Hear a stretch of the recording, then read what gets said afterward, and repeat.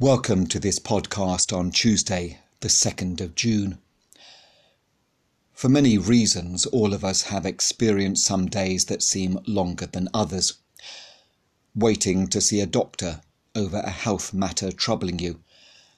Waiting for an important phone call that takes an age to come. Having said or done something that was wrong and waiting to speak to the person to make it right. At the start of June, I have the feeling that not just a day, but actually all of this month is going to seem longer than all the other months of the year.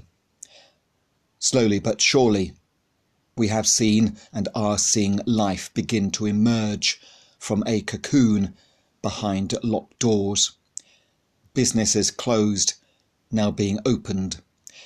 Deserted roads getting fuller with cars, and pavements receiving more of a footfall than they have for many weeks.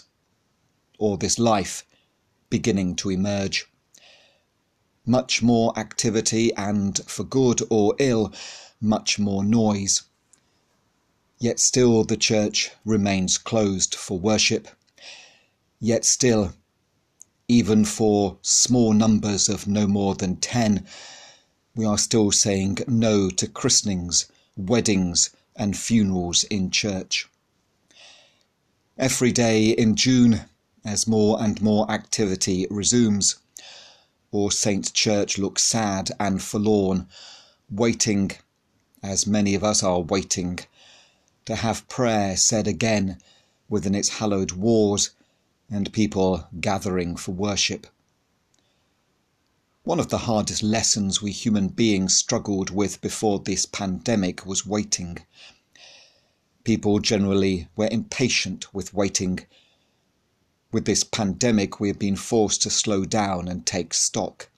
We have learnt to wait. That has been a good and safe thing to do. It is just that some of us are waiting longer than others. Karen, my wife, would let you know if asked how itching Mark is to get back to church. I am doing church in many other ways, but I would love to get back to being in church with others. And I know that many people share this. My conversations with members of my congregation always come to the question asked of me, when will church be opened? I find Psalm 39 verse 7 helpful, and will find it increasingly helpful during this very long month of June. The English Standard Version translation reads, "And now, O Lord, for what do I wait? My hope is in you."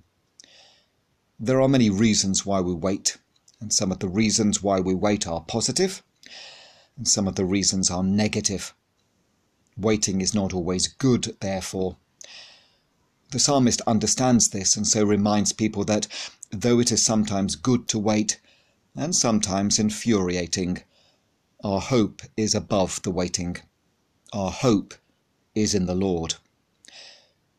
The verse is a reminder to us not to be consumed by the waiting and allow the waiting, therefore, to dominate our lives. Put all your hope in the Lord, and he will direct your path. It's a verse I'm carrying with me every day in June as I come to my church, open its padlocks, and to be the only one inside. My hope is in you, Lord. For good or bad during our waiting times, we all need to remember to place always our hope in the Lord.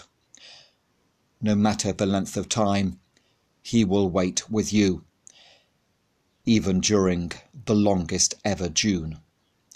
God bless.